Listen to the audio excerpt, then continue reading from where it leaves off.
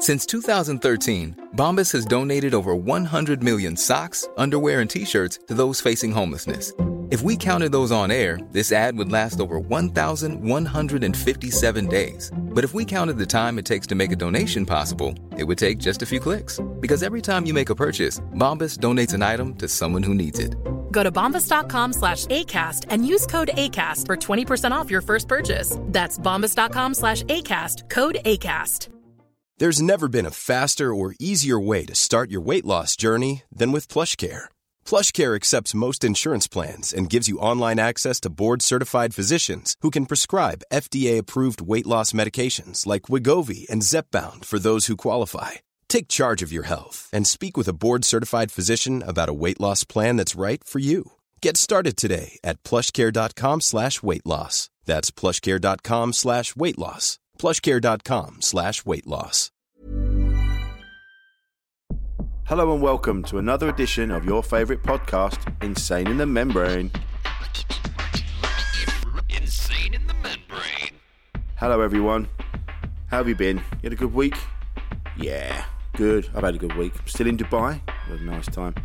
Just before we begin, I'd like to apologise for the delay in last week's podcast. I'm really sorry about that. I don't know if any of you saw the video. I lost a memory card with all the conversations on, so it was a mad panic. But then the wonderful Jade found it in my bag, of all places. I'm sure I looked in there, but there you go. It was in my bag, and I had to fly out here, so I didn't have a chance to sort of find it. So it was mad panic, and I was gutted because I thought I'd lost. I thought I'd lost today's conversation, and today's conversation is one that I can't replace because our guest this week is from America, and he was only over here for a short time. Mishka Shubaly, and I was really upset.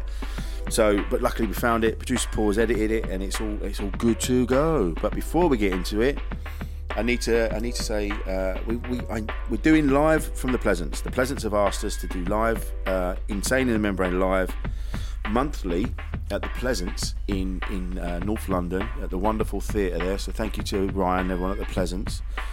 The first one is on December the 8th. It's a Sunday, and I know that's coming up soon, but it's the first one, and I really need you there. I need the support to show that we can do this, you know, because it's a big thing. We're playing with the big boys now, and if we pull this off, who knows what the future holds. So if I can ask you for a Christmas present, please come to the Pleasance December the 8th on a Sunday, and it'll be really good to have you there. The tickets are available through the Pleasance website, through the box office.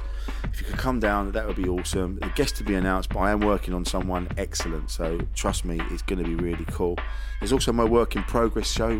That's December the 12th at the Pleasance again, and that's me working out new material for my next solo show. Bring me your faces. Let me throw my jokes at you, and I will give you a decent Christmas present of a fantastic show. You can't say fairer than that. So if you could do that, that'd be fantastic. So let's get into it.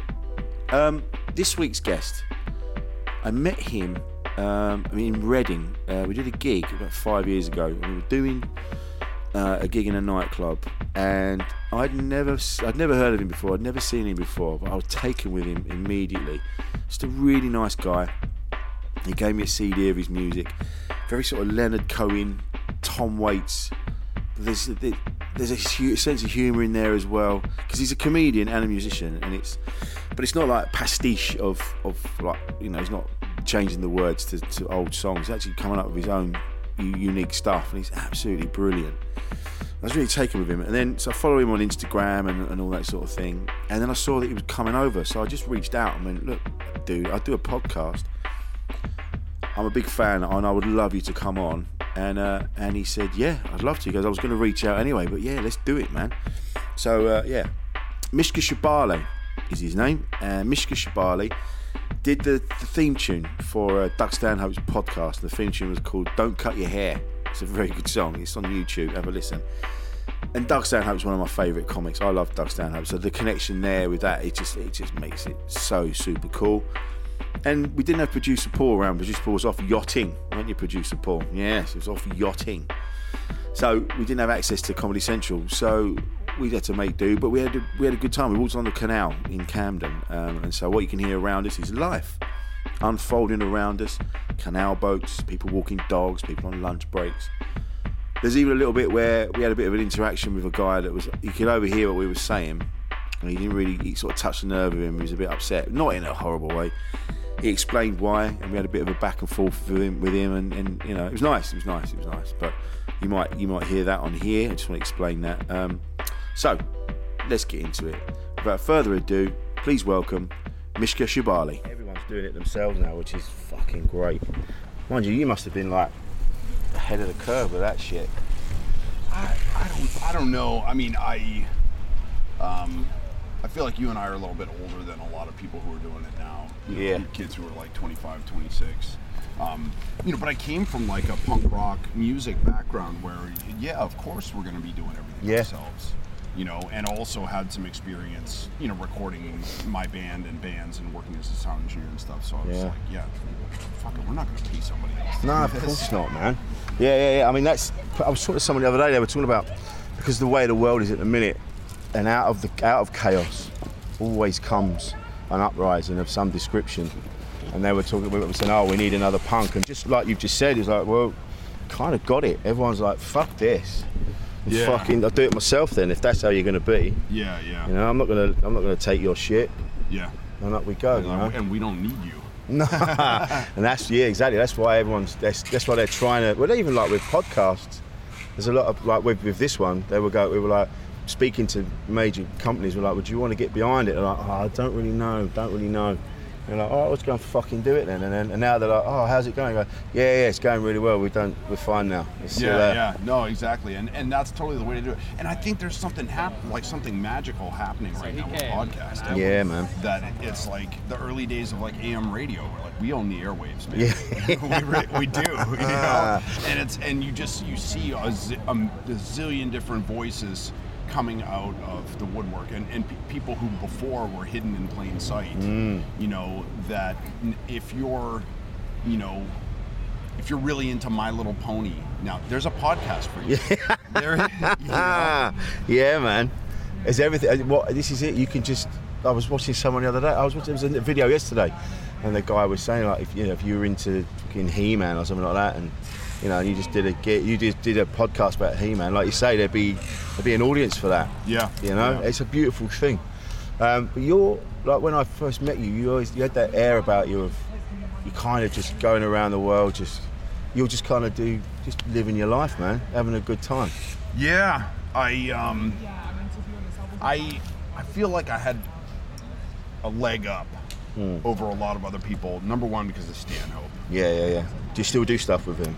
We don't do a lot of stuff together, but it doesn't matter because the only reason I have any kind of music career today is because of that one person. Really? And just for him to go to bat for me, for him to put me on those shows, a lot of which I fucked up. I was too drunk to play, or like I just didn't know what I was doing. There's a lot of, still, you know, even recently I'm sort of figuring stuff out of like, oh, this is how it works in the comedy world versus the music world.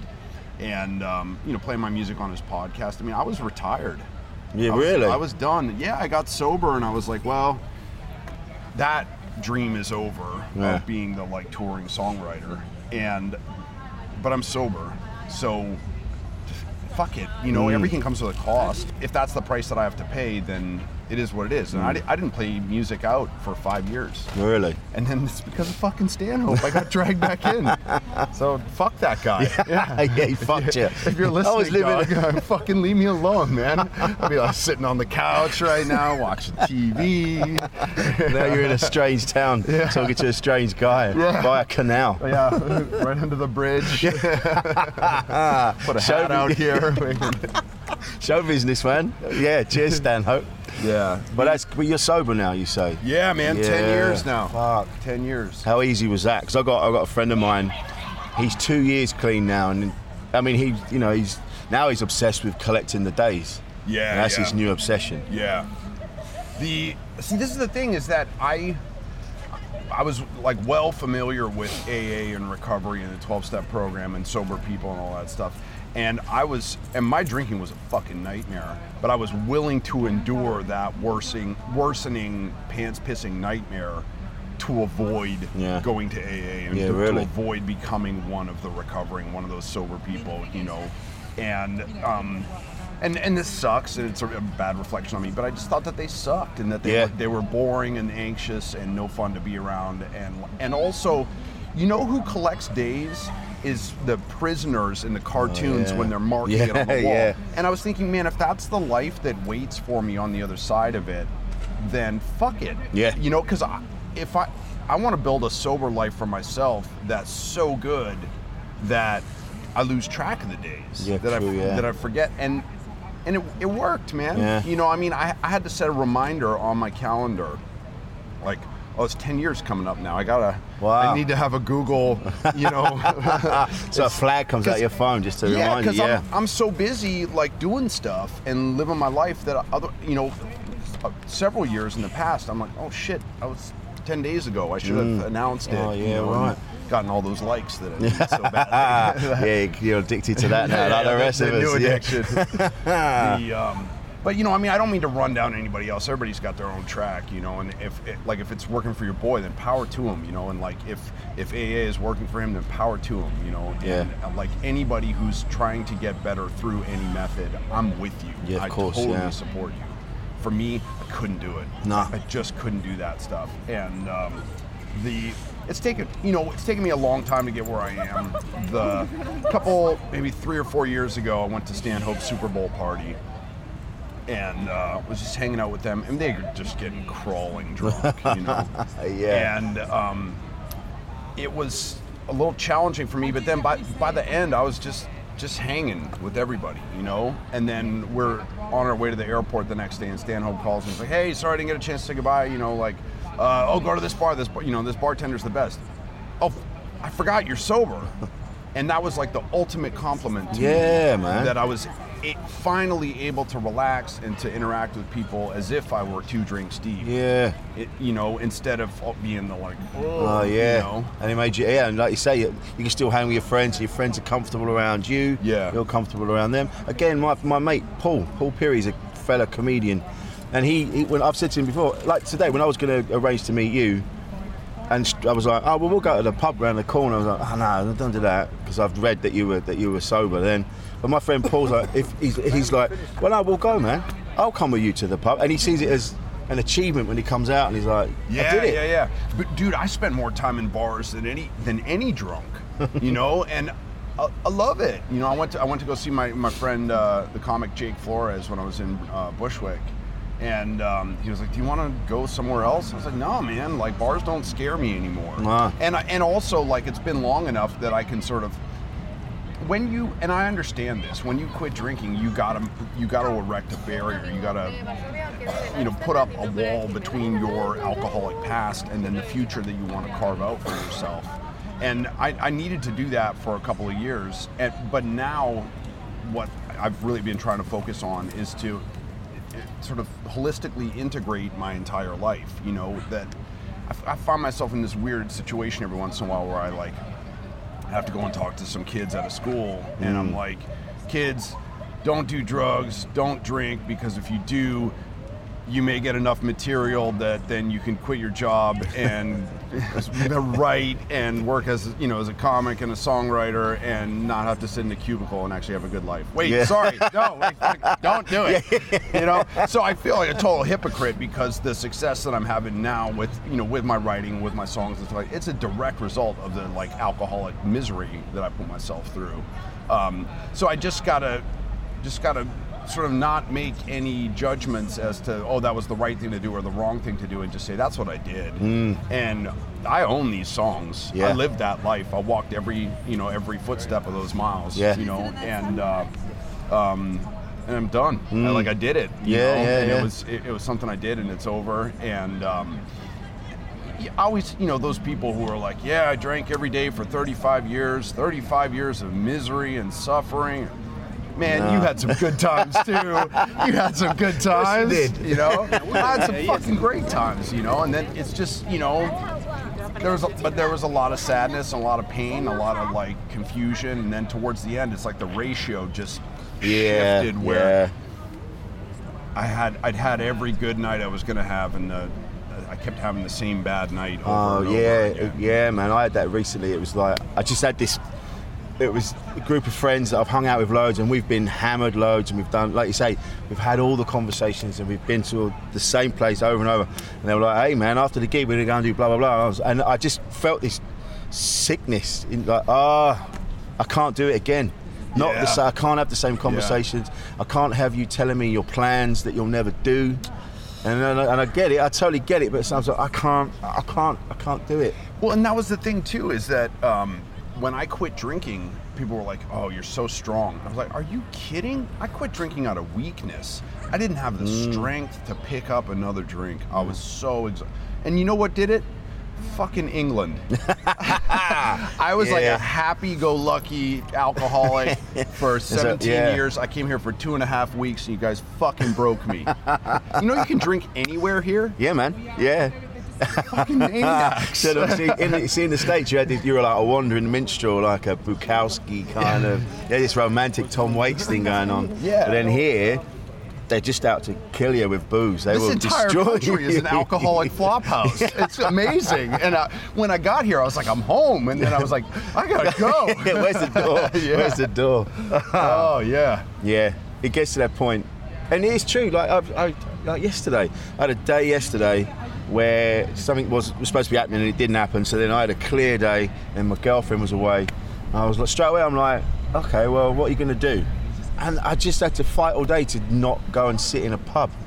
Yeah. Like, go and write you got Edinburgh coming up, write your fucking show, man. Yeah. You know, and like in this country definitely is that culture of, hey, what are you doing? Do you fancy, you're gonna have a drink? It's that easy. The greatest drinking country I've ever encountered. Yeah. And the other thing too is when I got here, I was like, oh my God, you guys drink like I drink, where it's like a performative mourning that like, we used to rule the waves. You know? Now, remember when we were on top? We ran this whole motherfucker. Now look at us. Yeah. You know? Let's do shots and forget. Yeah. You just like drink out of grief, and I feel that, man. I felt like as soon as I got here, I was like, I don't know what we're mourning, but I'm with you. I think there is definitely a subconscious element to that.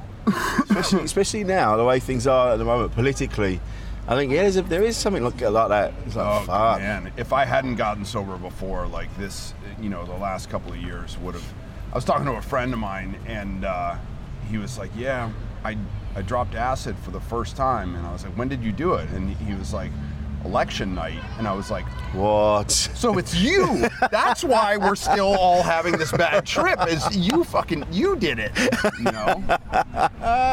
Yeah, man. Imagine that's the worst time.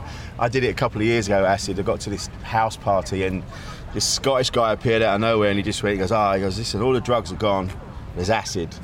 And I looked at everyone else and we were like, I don't know, acid, man. I've not done acid since I was a kid. Yeah. Anyway, one thing leads to another, and they go, it's in that room in there. There was a woman dressed as a Spice Girl, and then someone else dressed in all leather, and everyone was like, well, we'll go and have a look and see what's in this room. And that's when the wheels came off. And how was it?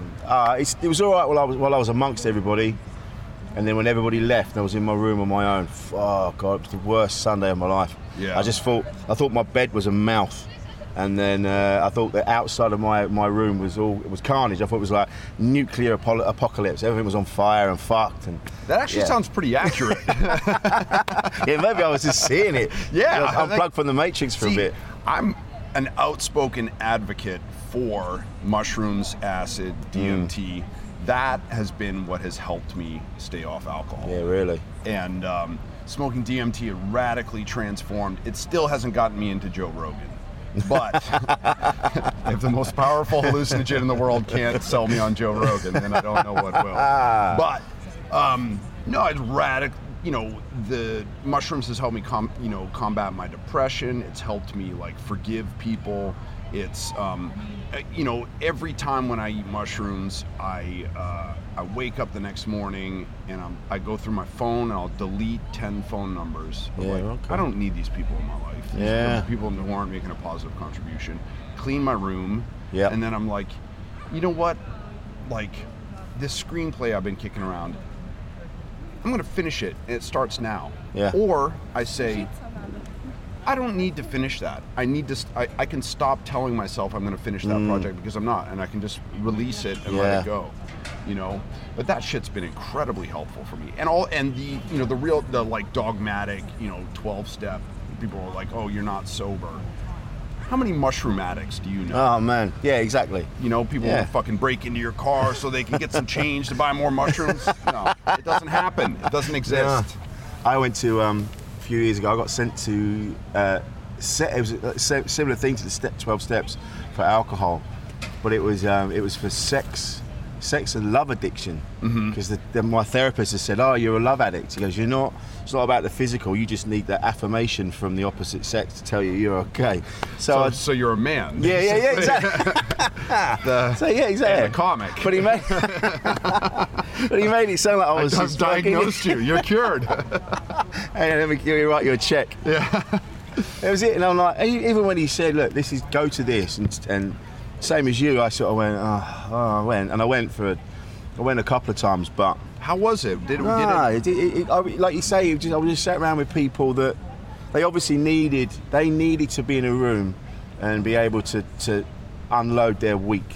Like just say, oh look, I struggled the other day. I saw someone on the train that I really liked, and I was listening to it. I'm like, yeah, but like you've just said, we're human beings. We find each other attractive. That's how we continue to be. Yeah. So now we're putting a block on that and making it sound like it's a bad thing.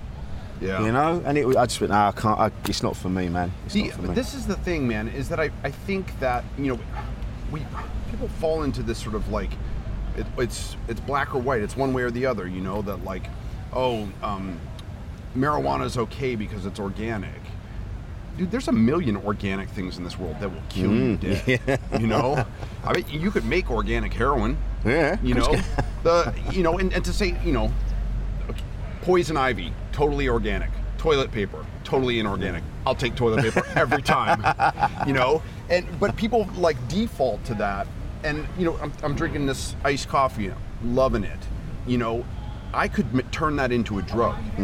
I could drink 10, 20 cups of coffee a day, and it would make me a fucking maniac. Yeah. Or I can have 2 or 3, and it helps me think. And you can weaponize alcohol, you can weaponize sex, you can weaponize TV, you can find anything in your life and turn it into a drug. Yeah. But, at the end of the day, I think alcohol serves a purpose, and there's in every different community, every tribe in the world that has access to intoxicants. Number one, they have a relationship with them, and number two, there's a sacred element to it. Yeah. Of that it changes your perception or something. And like, back in the day, there have been plenty of times where I, after 3 or 4 drinks, I could tell one of my boys, man, I really love you, and now I'll fucking tell anybody, because I do. And and it's easier. I got there eventually. But when I was a kid, it was way harder. And that, it broke things down. There's a little bit, a social lubricant and stuff like that. But I learned everything I could learn from alcohol, and I had totally weaponized. Yeah. But other, I lost my fucking phone the other day, and I saw that. And now I'm like, I weaponized that too, because I'm just every time I just keep reaching for it all the time. Yeah, man. And like I have to tell you this story about. Yeah, tell it. Do it. So I was on the train to Brighton, and this has been a good trip, but like my sister's going through shit. She was married for 16 years. She finally got out of this marriage. It was a bad marriage. I feel like one of the best things I've done in my life was to help to break up her marriage. Yeah, nice, man. She's got 4 kids, and she's been just fighting so hard for the last couple of years just to keep her head above water. Yeah. And they had these 3 big beautiful dogs, and Karma, the mama dog, died in November, and we were all just gutted. Oh, man. And then my nephew, Mika, who's named after me, he's studying over in Russia. He was like, a week out from going home. Yeah. His dog Harley died. No shit. And like for a boy to lose his dog, yeah. that's devastating. Oh, man. And then a couple of days ago, Samson, the last one, died. 2 dogs in like the space of 10 days. I hadn't even stopped mourning Harley before. So I'm on the train, and like wearing sunglasses. Every time I think about the dog, I start crying again.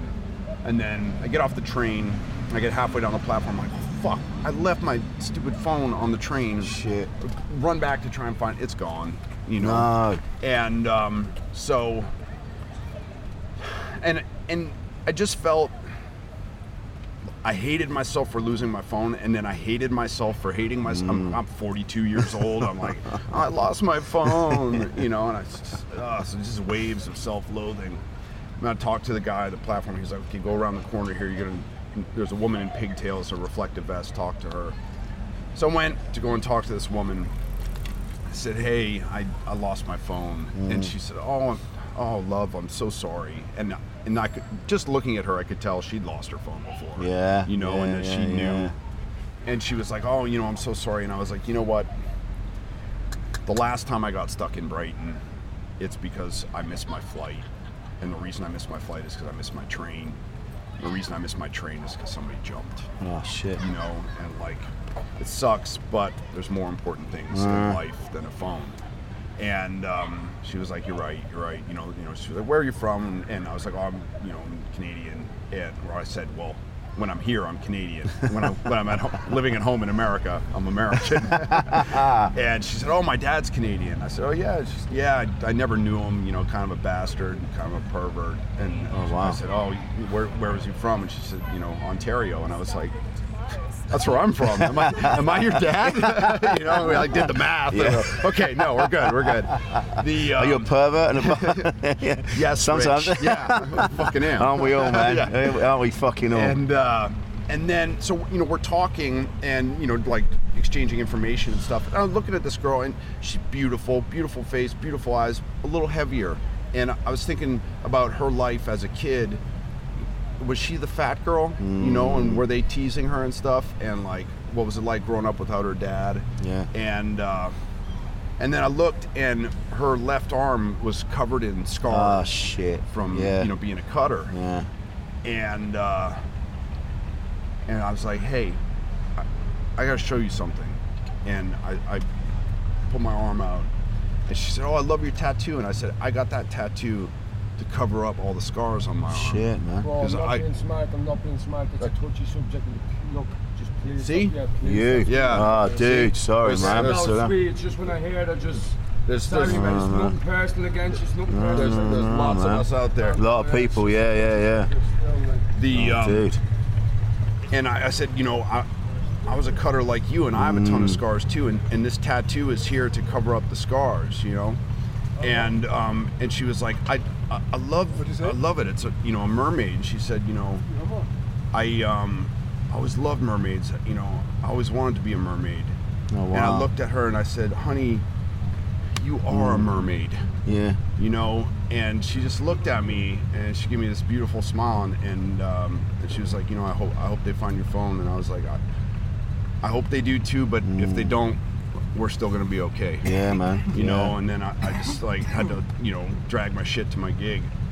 And you know what? I did not fucking give a shit about my phone. Nah. Not then or since then. Because I just had this like moment of connection with her that, you know, we had this like shared sadness. Yeah, man. And we're both, she's got her vest on, she's doing her job, I'm doing my thing, you know, and it's like you get over it, you move on. And you connected in that moment. Yeah. Beautiful. Okay, sorry to disturb your listening, but I just got to give you a reminder of Insane in the Membrane Live from the Pleasance, North London, December the 8th. Get your tickets through the Pleasance website. Please come, because I need your faces. I know I ask a lot of you, but I need this. I need you to come. Bring your faces. It won't waste your time, I promise. I'll give you a really good show, and the guest to be announced is going to be excellent. I promise you that. Also, my work in progress solo show, December the 12th. And again, bring your faces, and I'll treat you to a decent show, I promise you. Ryan Reynolds here from Mint Mobile. With the price of just about everything going up during inflation, we thought we'd bring our prices down. So to help us, we brought in a reverse auctioneer, which is apparently a thing.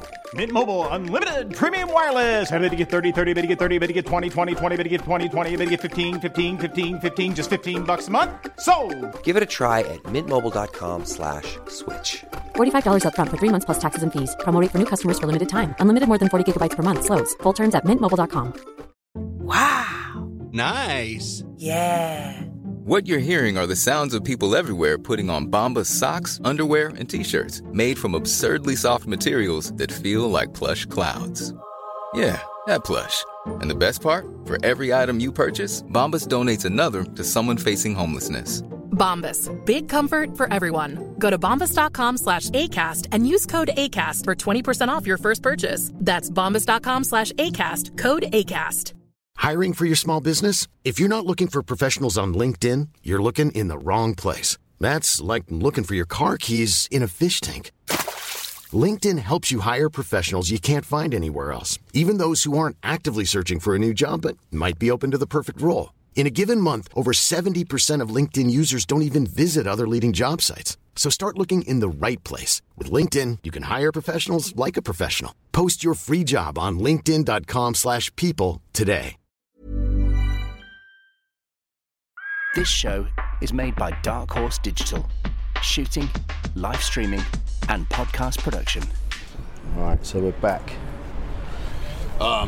Yeah. Do you want to unpack what just went down, or? Yeah. See, that's the thing, man. Like we were just talking about, everybody's got shit going on. Yeah. And because we're outside. Yeah. So we're sitting there shooting the shit, and then this dude drops down 2 seats down, and then you heard him cut in where talking about cutting, and he had scars up and down his arm. Yeah. And then he started playing music on his phone, and I was like, I'm gonna strangle this dude because it's clear that we're doing a thing. Yeah. Right. And then he's he just jumps, and this is our modern lives. There's always somebody listening to music on a phone, and it's always music you don't want to hear. Always, every time. I was like, I'm gonna throw him in the canal, and then. But he had headphones on initially. Yes, and then he was like, "Oh, these guys are recording. They won't mind if I blast some music." But then, when we just made the decision to move, we had this conversation with him, and he's from Dublin. He's struggling himself. He he went away when he was 16 for 3.5 years. 16 to prison. Yeah. Yeah, and like, if I'd thrown him in the canal, oh man, who would that have fucking helped? Yeah. Yeah. No, I tell you what was, I think, because we were talking about cutting, and then like he said when he leaned in and he went, "Oh, dude, can you not talk about that? It's too much. And then I think he was putting his music, weirdly, took his headphones out and then put the music on. So I think subconsciously he was telling us to shut up. Yeah. And then he was telling us where we could go. Yeah. where we could go to find something peaceful. Yeah. Amazing. It was peaceful here a minute ago, bud. And now you're here with your fucking music. And I love music, but not that music. But now we got upgraded to the better studio. Oh man, I like this out in the open. You never know what's going to happen. Yeah. And like we've just said, everybody's got shit going on. Well, and that's the thing too. I'm telling the story about connection, and then I started to get angry. And then I was like, no, this is exactly what I'm talking about. But that's also something that happens to you on the road, man, is that you struggle to stay open. Yeah. You got to struggle to keep your humanity. Because there have definitely been times where like somebody will heckle or somebody will say shit to me, and I'll fucking unload on them. Of course, man, yeah. And it's just because I didn't have enough coffee, or I had too many coffees, or I didn't sleep enough, or like we got a flat tire or something like that. And I don't know, sometimes though I'm able to pause it for a second, and then that's whenever you can prevent yourself from freaking out. So often life will provide you with a little bit of a reward there. if you'd be able to just take a step back and yeah. But the longer you're on the road without I'm getting to a point now where when you asked me when I saw you today, you're like, how you doing? I was like, I don't know. Let me think about that first. I'm doing great.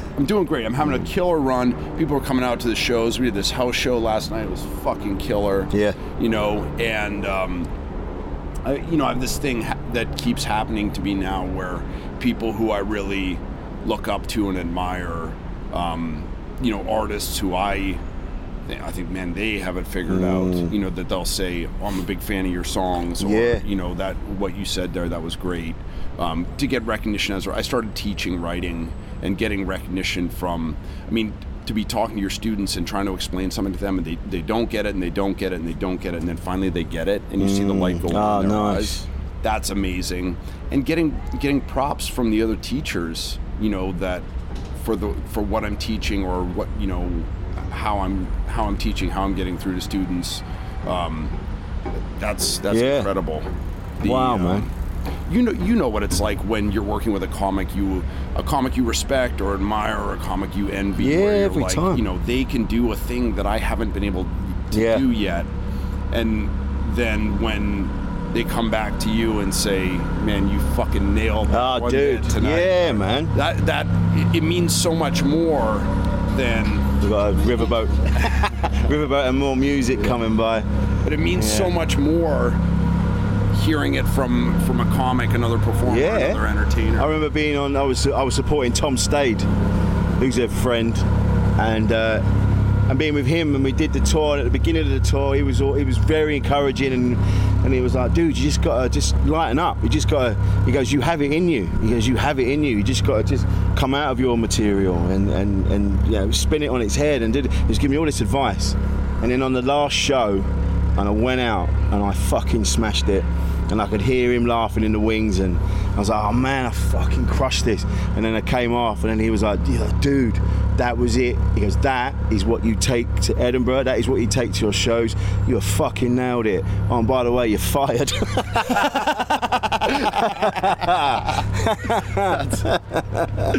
That's awesome. Oh man, but that, like you say, it was that I needed that, and it really boosted me. Yeah, I've gotten to be friends with the songwriter Mark Lanigan. Oh wow! His music's been so incredibly meaningful to me. I mean, I remember I got hooked on a painkiller for, I don't know, 8 months, 10 months. Yeah. And it was brutal. It was like, I didn't realize what it was at the time until I was snorting OxyContin with somebody and it didn't do anything to me. And then I was like, wait, what have I been doing?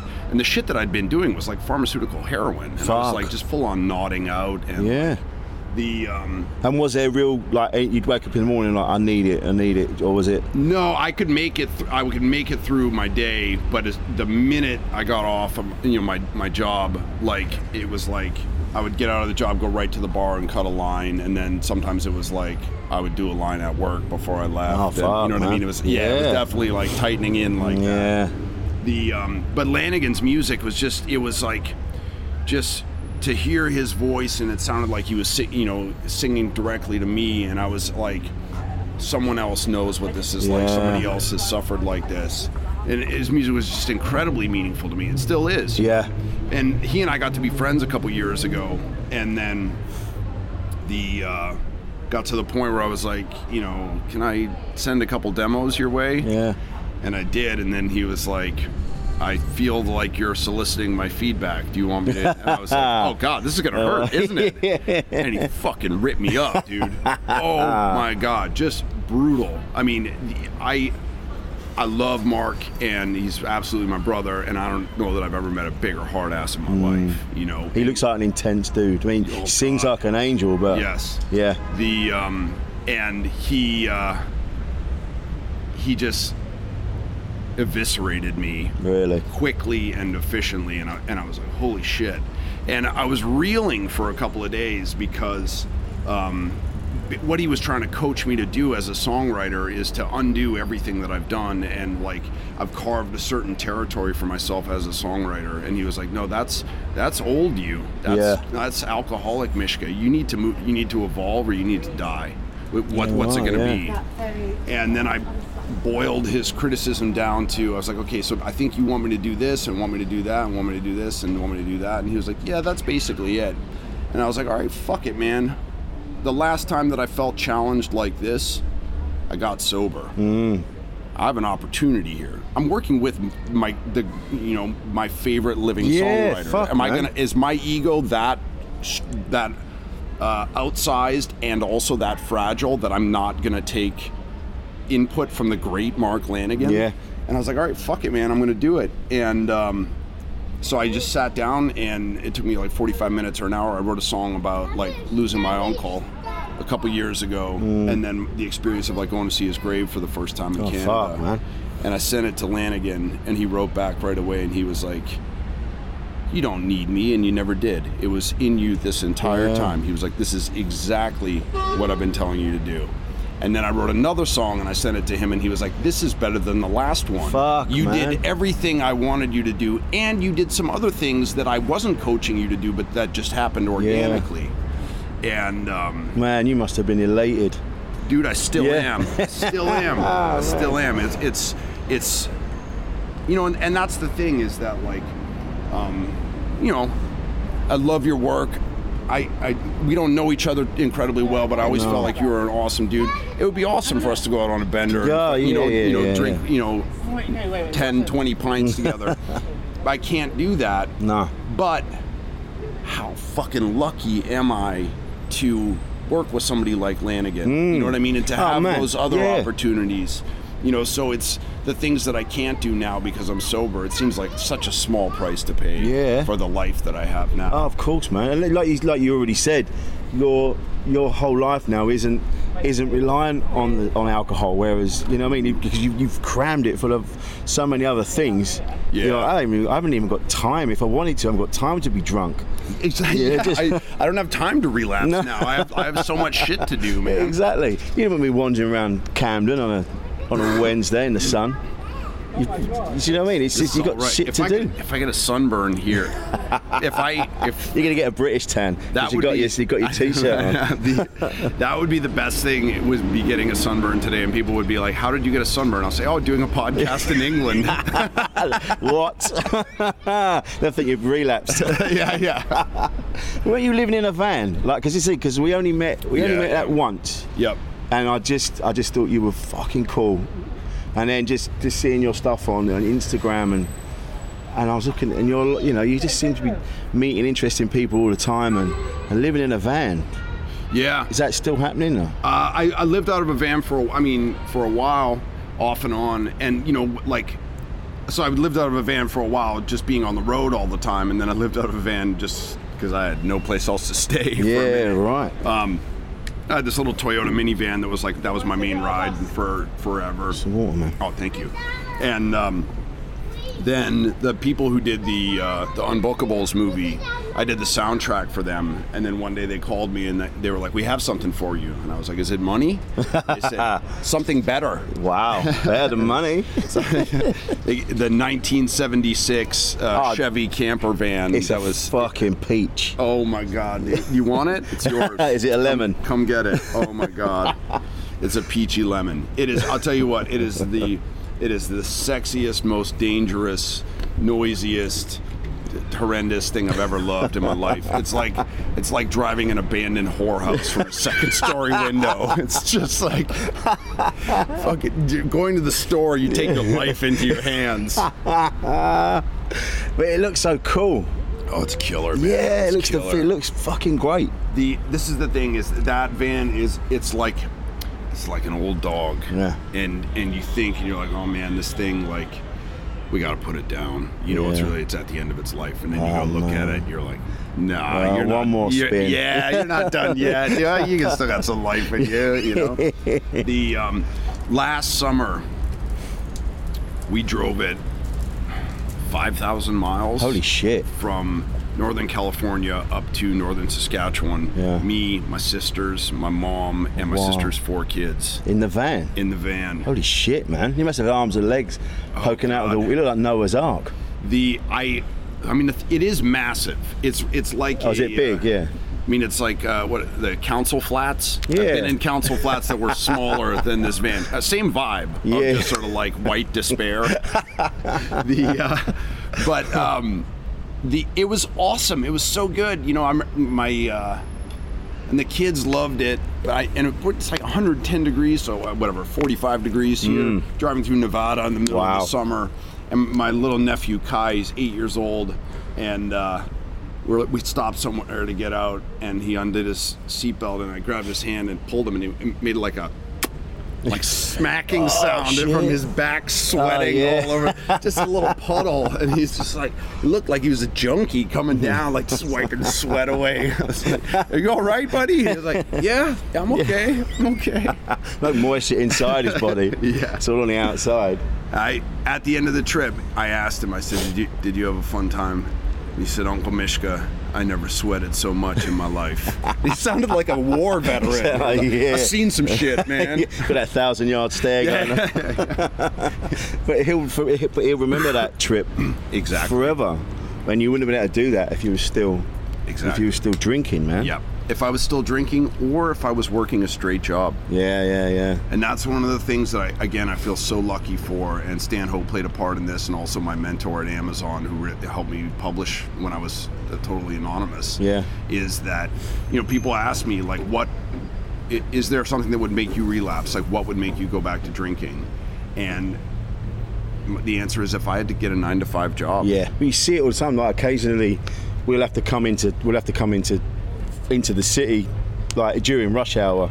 Yeah. And they're all coming in, and then they're leaving at 6 a.m. and they're getting home at 7 p.m. and they have some dinner. And this is why everyone's depressed, everyone's drinking, because they've got nothing else. Yeah, and that's a life like that. Functional alcoholism is the only way to get through that. Yeah, absolutely, man. Another riverboat. There's a lot of industry going on. I thought this was all done. See, I could do this. Look at this dog on this boat. Yeah, man, look at that. That's not a bad game. Yeah, man.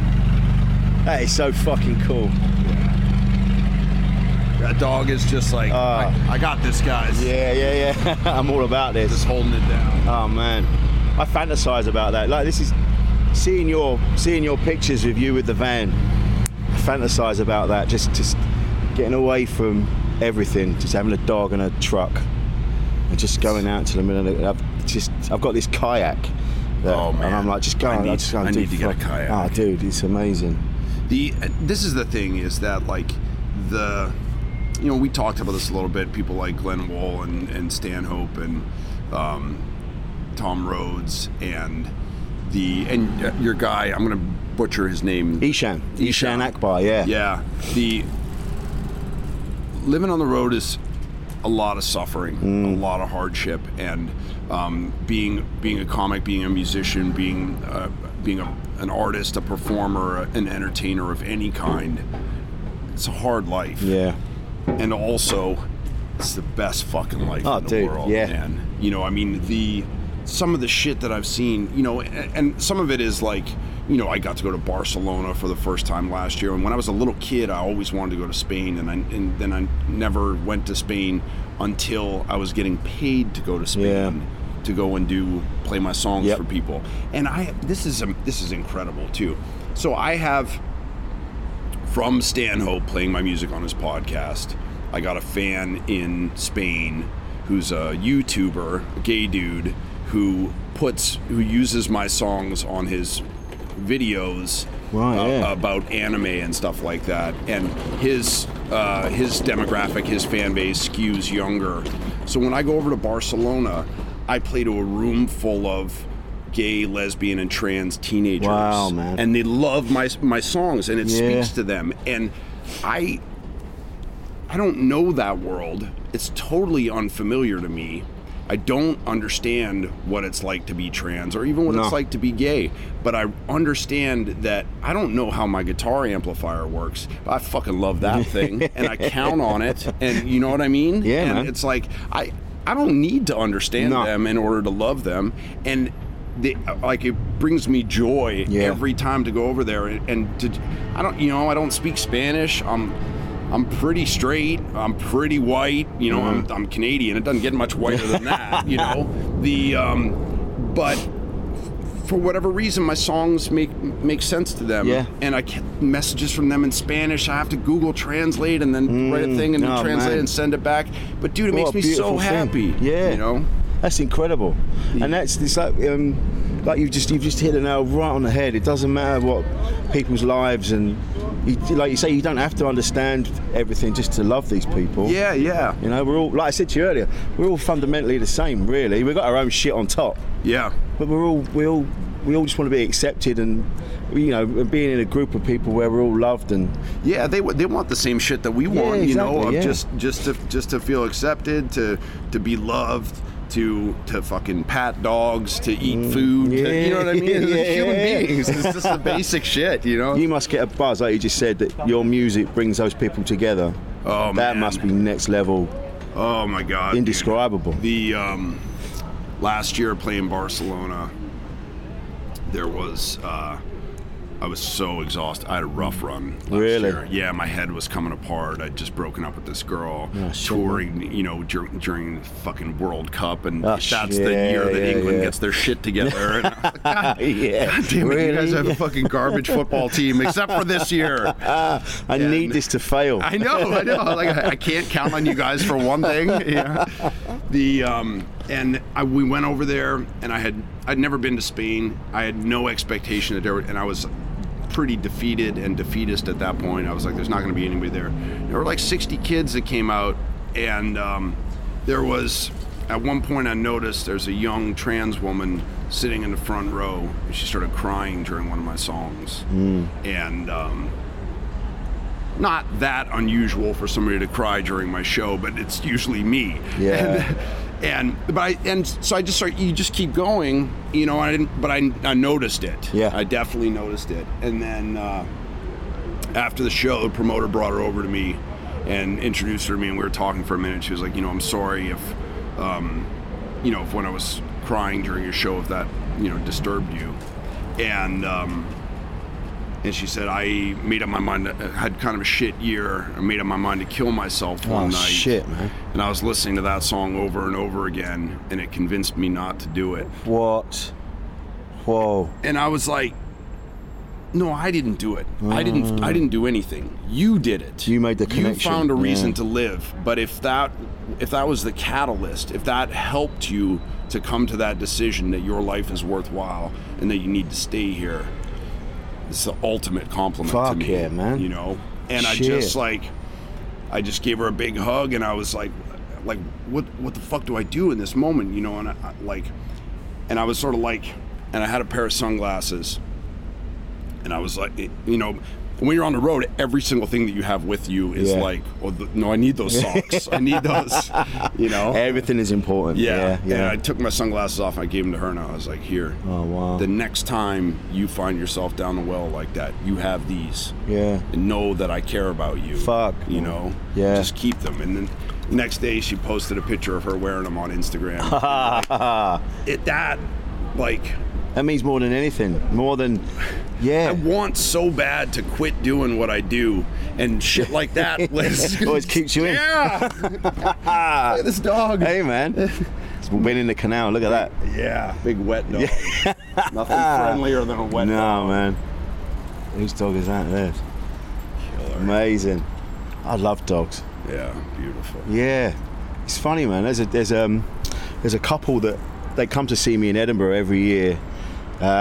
His name's Mark, and I can't remember for life what his missus is called. They lost their son, and then they saw me in Edinburgh. They hadn't been out much since they sadly lost their son, and they went to Edinburgh and wandered around. They just happened to come and see my show, and afterwards they came up and he had tears in his eyes. He's like, this is the first time my wife's laughed in years.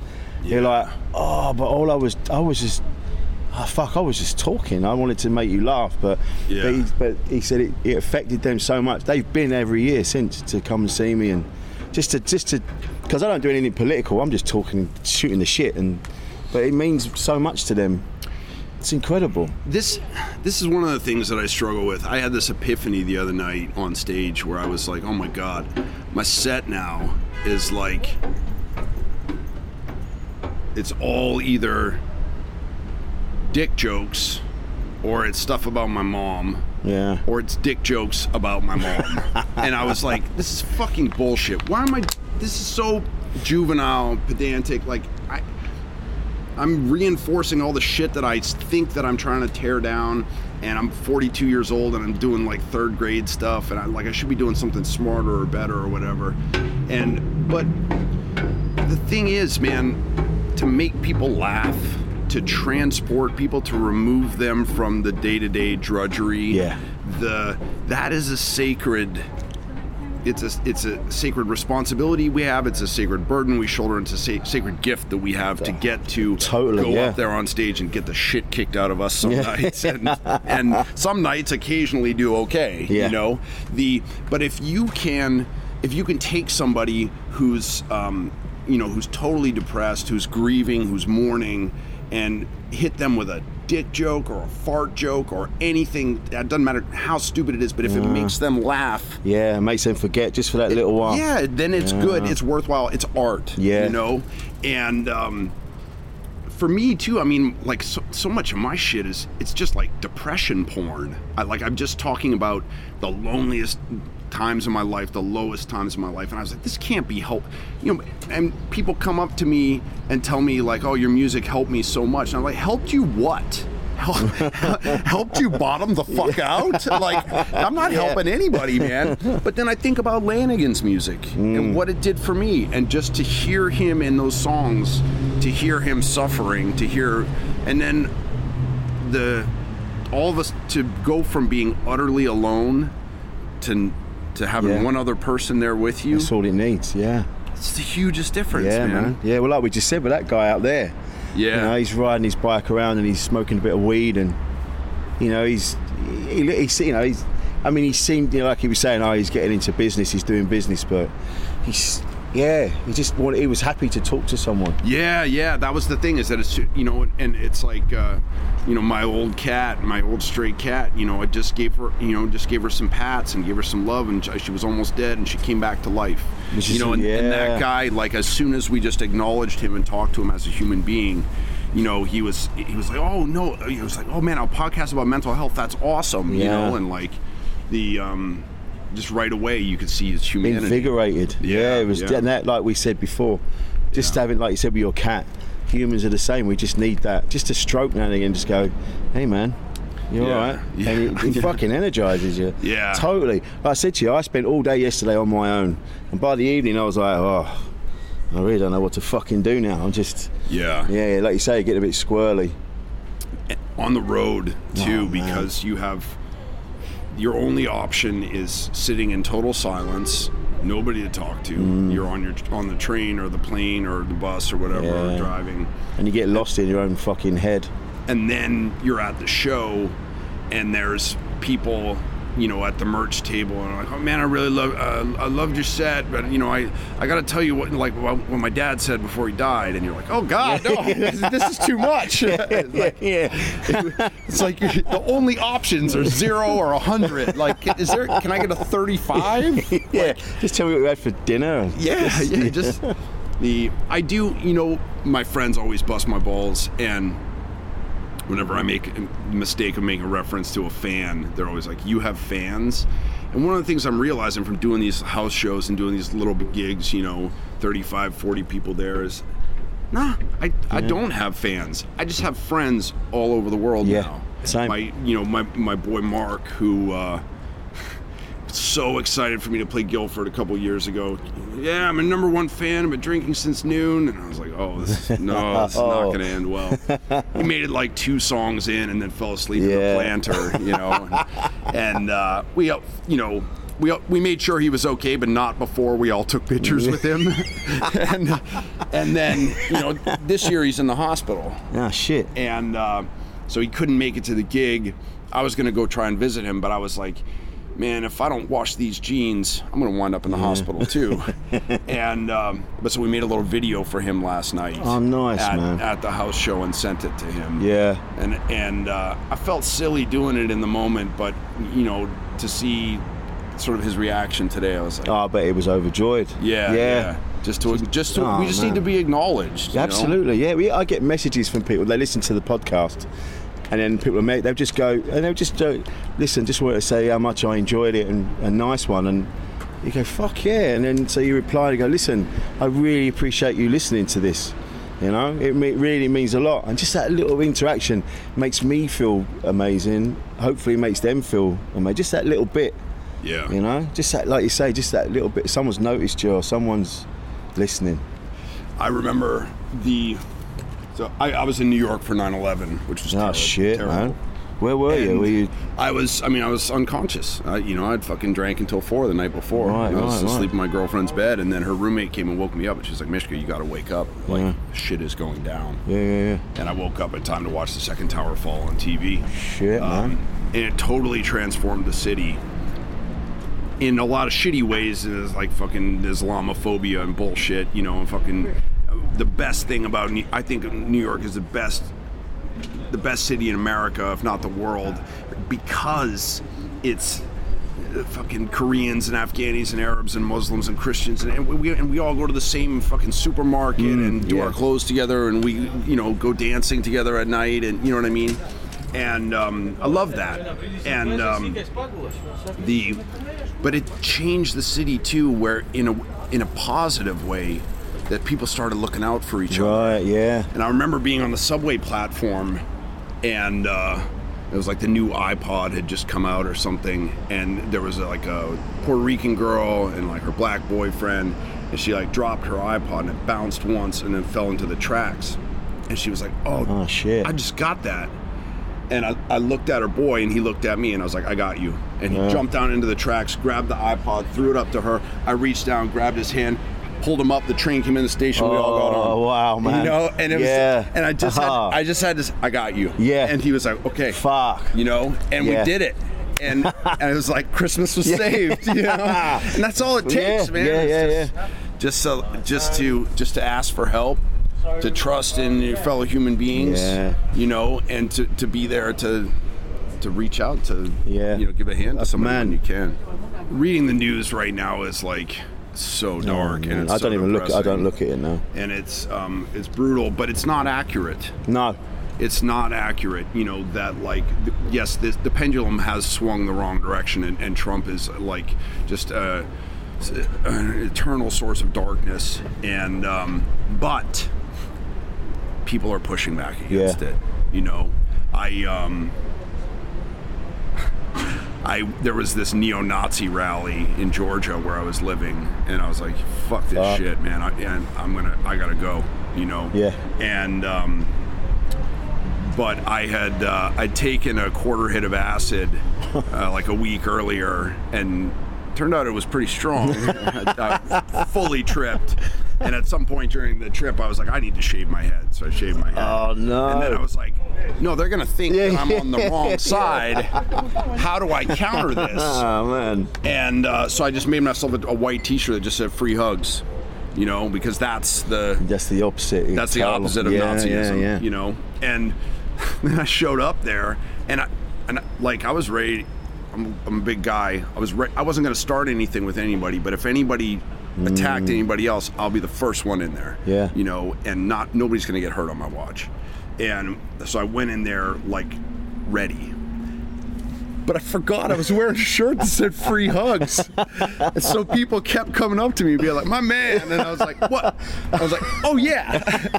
And it was so great. And I felt like I trolled myself all day long. I was just having to hug strangers. What is going on? Yeah. And it was like, and everybody, man, like young people, old people, black people, white people, like dudes, chicks, just everybody was like, yo, I'll take a hug, you know?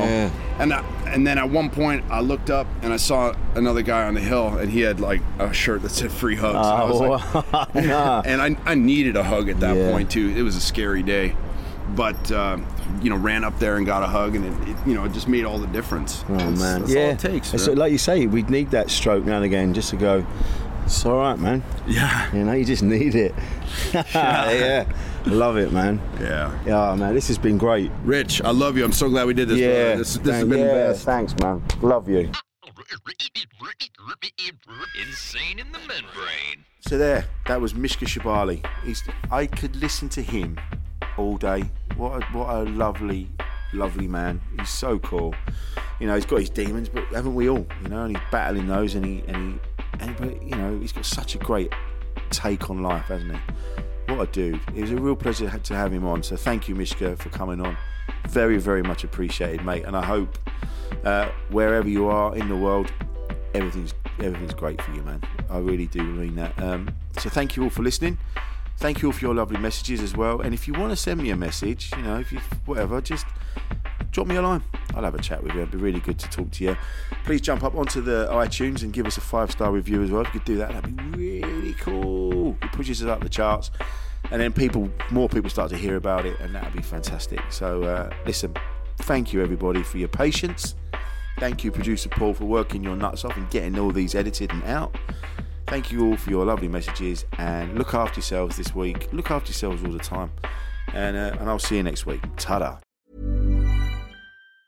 Normally, being a little extra can be a bit much, but when it comes to healthcare, it pays to be extra. And United Healthcare makes it easy with Health Protector Guard fixed indemnity insurance plans. Underwritten by Golden Rule Insurance Company, they supplement your primary plan, helping you manage out-of-pocket costs without the usual requirements and restrictions like deductibles and enrollment periods. So when it comes to covering your medical bills, you can feel good about being a little extra. Visit UH1.com to find the Health Protector Guard plan for you. Hi, I'm Daniel, founder of Pretty Litter. Cats and cat owners deserve better than any old-fashioned litter. That's why I teamed up with scientists and veterinarians to create Pretty Litter. Its innovative crystal formula has superior odor control and weighs up to 80% less than clay litter. Pretty Litter even monitors health by changing colors to help detect early signs of potential illness. It's the world's smartest kitty litter. Go to prettylitter.com and use code ACAST for 20% off your first order and a free cat toy. Terms and conditions apply. See site for details. A lot can happen in the next 3 years. Like a chatbot may be your new best friend. But what won't change? Needing health insurance. United Healthcare Tri-Term Medical Plans are available for these changing times. Underwritten by Golden Rule Insurance Company, they offer budget-friendly, flexible coverage for people who are in between jobs or missed open enrollment. The plans last nearly 3 years in some states, with access to a nationwide network of doctors and hospitals. So for whatever tomorrow brings, United Healthcare Tri-Term Medical Plans may be for you. Learn more at UH1.com. Made by darkhorse digital.co.uk. Shooting, live streaming and podcast production.